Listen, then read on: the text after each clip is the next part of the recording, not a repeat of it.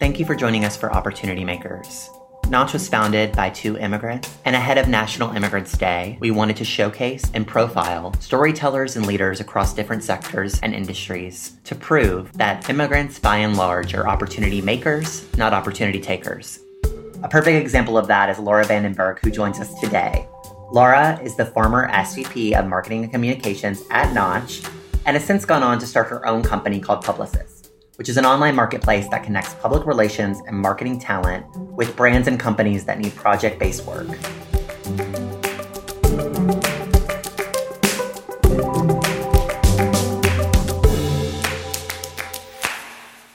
Lara, would love to kick us off with just your coming to America story. Like, what led you to America? What kind of was the drive to come here? And was that something you were always looking to do, or was it something that you just kind of found yourself a part of?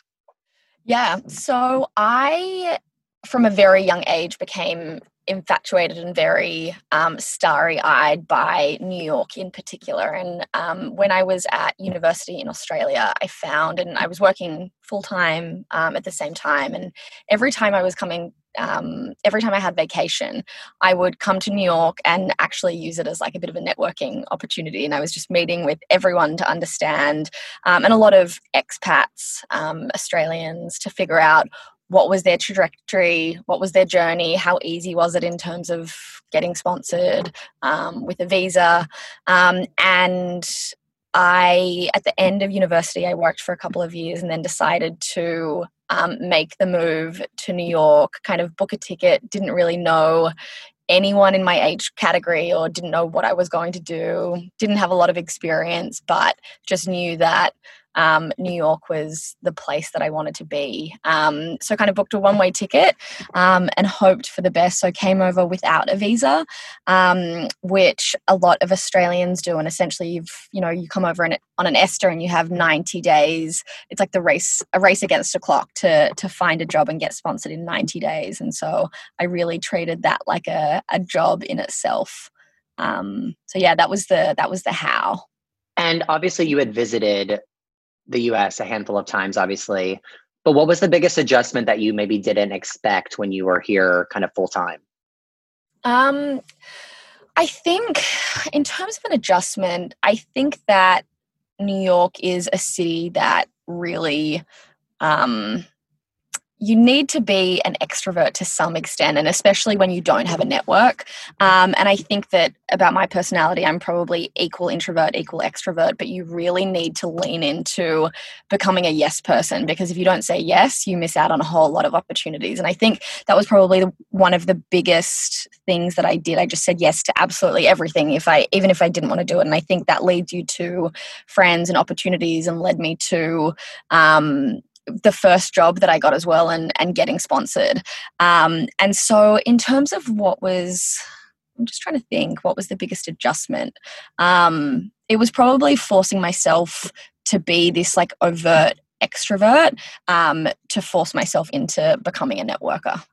Yeah, and we hear a lot of immigrants in the series that we profiled so far talk about like that hustle mentality being just a part of, if you have the will and determination to just leave your family or start a new journey in a foreign place, even if you speak the language, it requires a certain amount of drive and hustle. So what would you accredit like your experiences as an immigrant to your current achievements? Like, how has being an immigrant impacted where you are today? Obviously now a co-founder or a founder of your own company. Yeah, look, I think that it is moving to a country. It's a huge risk if it doesn't work out. I mean, you don't have that family support. It's not like you can just fall back, if your visa gets terminated or if you don't get that job. It's like, it's a 20-hour flight back to Australia. I think what was lucky about the age in which I came over, I was in my early 20s, and so I think the fall to the ground was probably a lot smaller, and probably there was a bit of padding. Like, if it doesn't work out, you just book a ticket and go home and go back and live with your parents. But I think in terms of what immigrants are, kind of let me reword this. I think what's special about immigrants is they have this hustle mentality that if you can't get to point A in a linear direction, you figure out avenue B or C or Z or whatever it may be. And I think that it really teaches you to become like quite solution focused, you obviously so desperately want something, that you just figure out a way to get to the outcome. How do you stay rooted in kind of your Australian roots and or make sure that, as you are also becoming a founder in America, I know that part of your mission following you on social is also rooted in supporting and or providing services to Australia as well. So would love to hear a little bit about that. Did you feel the need and necessity to do that, to kind of give back or provide services to your home country? Or was that just another kind of route to stay rooted in where you're from and make sure that you're, keeping connected to Australia as you continue to live in America? Yeah. So I think in terms of like the day-to-day, first of all, there are amazing Australian coffee shops everywhere in the city. So the first market that we opened with Publicist was the US, and then very naturally to me, the second office, or not even office, but the second country in which we opened was Australia. And I think that, part of that is the connections and the relationships I have there, but Australia also has phenomenal talent in the communications and marketing industry. We would love to open a bigger office there, but I still speak to, my college and my university in a mentorship program. And I am a big supporter of Australians that are moving to the US as well, because I see that, hustle and initiative, and I see that starry-eyed person that I was 8 years ago when I moved here. So, Australia also has been a great market for us to open. We launched it at the end of July. Yeah, and I guess on that point, kind of speaking to Australians who are starting their journey, maybe younger in their career, like what would you say, or what do you say to young immigrants in terms of what they uniquely showcase comparatively? So to your point about kind of having to hit the ground running and have that short time frame to really get sponsored by a company, like what unique value do you think being an immigrant, or just also being willing to leave your home country, leave it all behind and take this risk, like what unique skills do you think immigrants provide, and that you would kind of advise these young people to kind of sell in the interview process or as they're meeting with companies? Yeah, that's a great question. Look, I think that fearlessness and relentlessness and determination are definitely soft skills that you just intrinsically have to possess if you are uprooting your life. And so I think really playing into those skill sets is super important. But yeah, I absolutely think that with immigrants, and I think Aussies in particular, there is that relentlessness is probably the one characteristic that, they don't lose. And if they lose, then they pack up and they go home. And so I think they're probably the three skill sets that I would recommend people play into. As a founder, you are a woman and an immigrant. So how do you think, or how do you see that playing into your overall story? Obviously, probably quite different from your role as a contributor within a company to now being a co-founder, going out and seeking investors, speaking with VCs, speaking with potential partners. How do those two things fuse together, or how do they maybe conflict as you start to kind of cement yourself as a founder, obviously in a world that, was designed for the white American male? Yeah, so I think that obviously being a female and being an immigrant, there has been, we are in the best position that we've ever been in. I think 2020 has been absolutely pivotal, but also the years before that have kind of brought us to this position, and there's a long way to go. But I think being able to, and to your point, when raising money and everyone or most people look the same and they're wearing the same, and when they kind of think the same, so the status quo is really, really similar, and often that happens in places like Silicon Valley. I think playing into your uniqueness and strengths and trying to educate people on who you are and what the industry is and why difference is good. And I also think that, when you're hiring a team and thinking about diversity, diversity of thought and diversity of creativity, like that's what you want to build in a company. And so I think back to being a founder and being a female and an immigrant, your uniqueness is also like a total skill to be able to educate people on different industries and facts and trends and kind of visions. And so I think that it's a privilege and a skill that we have at the moment. Yeah. Yeah. And I mean, I think you kind of touched on this a little bit earlier, but what are some of the misconceptions people have about immigrants, or that you've kind of experienced more directly as you've had these conversations with variety of people in your career? What have been some of those misconceptions that you feel like you've kind of had to overcome and or kind of change the narrative around?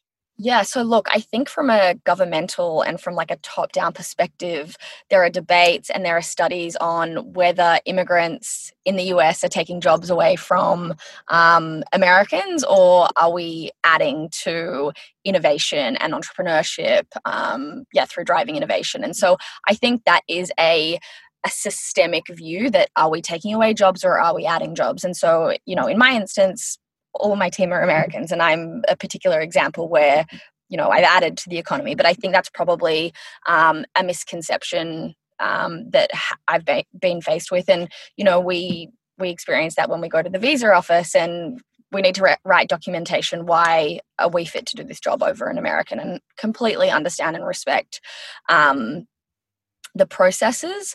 But that's probably been a really big misconception. Yeah. And I mean, obviously, immigration, particularly since 9/11, has been politicized. And, often we forget the humans behind the conversation. And ultimately, we forget, too, that the exact immigrants that we're profiling throughout the series, many of which are executive level or co-founders or founders of their own companies or CEOs of their own companies, and thus are creating jobs for both Americans and immigrants alike. And so how can leaders, and ultimately knowing that you are centered on the comms and marketing side of organizations, how can leaders better amplify the voices and better speak to the immigrant community, knowing that it's a mixed community, both of visible diversity and invisible diversity? How can brand leaders better amplify their voices and ensure that, their overall storytelling is inclusive to the immigrant community? Mm-hmm. God, another great question. So one of the things that I feel very strongly about, and especially in corporate America, is the kind of recruiting and graduate programs that companies have had in place for decades. So, corporate Fortune 1000 company X may recruit from the same 3 to 5 schools every year, and those people have the same values and they've had a very similar education. And so, and I know when I was at Knotch, we spoke about being a culture add as opposed to a culture fit. And I think that being able to diversify opinions and thoughts and people and underrepresented groups, like that's one of the things that we need to change ASAP. So I think from top down and from like the graduates that we're hiring, we need to figure out a better applicant tracking system. We need to figure out how to diversify those processes. So I think that's a really big thing. I'm a strong believer in mentorship, both from like mentee and mentor relationships. And I think everyone in power, or everyone who is a kind of a middle manager to an executive, should be mentoring multiple people a week. I'm in various mentor groups, myself as a mentor and a mentee, and really driving the conversation to empower these people to seek new mentors. And so I think there are lots of things that we can do as executives, but I feel really strongly about, especially in corporate America, changing the way in which the graduate recruiting system currently works, because we're not going to see change if we just keep on hiring the same people into the same positions. Absolutely. I couldn't agree with that more. And on that kind of similar note, when we've spoken to other content and marketing and comms leaders for this series, a lot has spoken about kind of how brands still approach, the American market, the South American market, the Europe market, the Asian market, and all of their brand storytelling and or communication strategy, content strategy is really geared around centering to that particular culture instead of kind of a broad brush, kind of more just inclusive communication. So knowing that, Publicist is centered around kind of communications and marketing execution through kind of the use of freelancers or kind of a gig economy setup. How are you seeing, or how do you think it is important for that inclusivity to be less structured based on culture and or differences, and more structured around just including those voices in the conversation to create a more holistic and inclusive strategy across kind of markets and spectrums? Look, that's a great question, and it goes back to the debate of this globalization versus localization of messaging and marketing, and there are advantages for both, because, you know, if there's a very generic worldwide campaign, that may not resonate in Asia and the Middle East or whatever the example is. And so I think you need to strike a balance, and what we are seeing is holistic and integrated marketing managers employing these localized messaging. Even, I mean, you still need localized messaging from the coasts of America to Middle America in certain times. So I think the localization of marketing is actually really important, but keeping in mind trying to be as cohesive and holistic as possible. It's a really tough one to strike a balance. Absolutely. And then lastly, we are doing this conversation around National Immigrants Day, which is a holiday that is not as well covered today. It was a holiday that started in the Reagan administration and saw some popularity pre 9/11. And then after 9/11, obviously immigration has changed as a part of our national conversation. What are some ways that you'd increase the visibility around the immigrant community and ways that we can celebrate this holiday, or just the contribution that immigrants provide to our country, removing some of the politicization or kind of the stigma around immigration and really focusing on the people and sharing their stories? I wish I had a great answer for this. I'm not going to say that on the record about our fearless leader of the country. I'm just trying to think from like a governmental, like it needs to start federally. Like my first inclination is to say, like, you know, HR and talent and CMOs can like put these initiatives together where we celebrate employees and their backgrounds and their traditions and food and culture. But it really needs to start that we're celebrated at the top. And, you know, there's a lot of immigration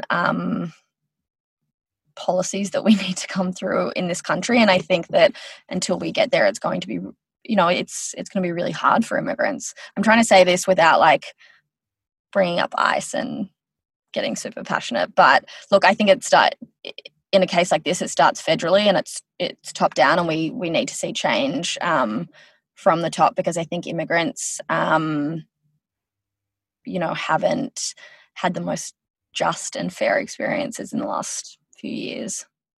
Absolutely. And I think that last part is so true, because as an HR person, I can fully comment on the fact that hiring an immigrant is a lengthy, challenging, and expensive process for companies of any size.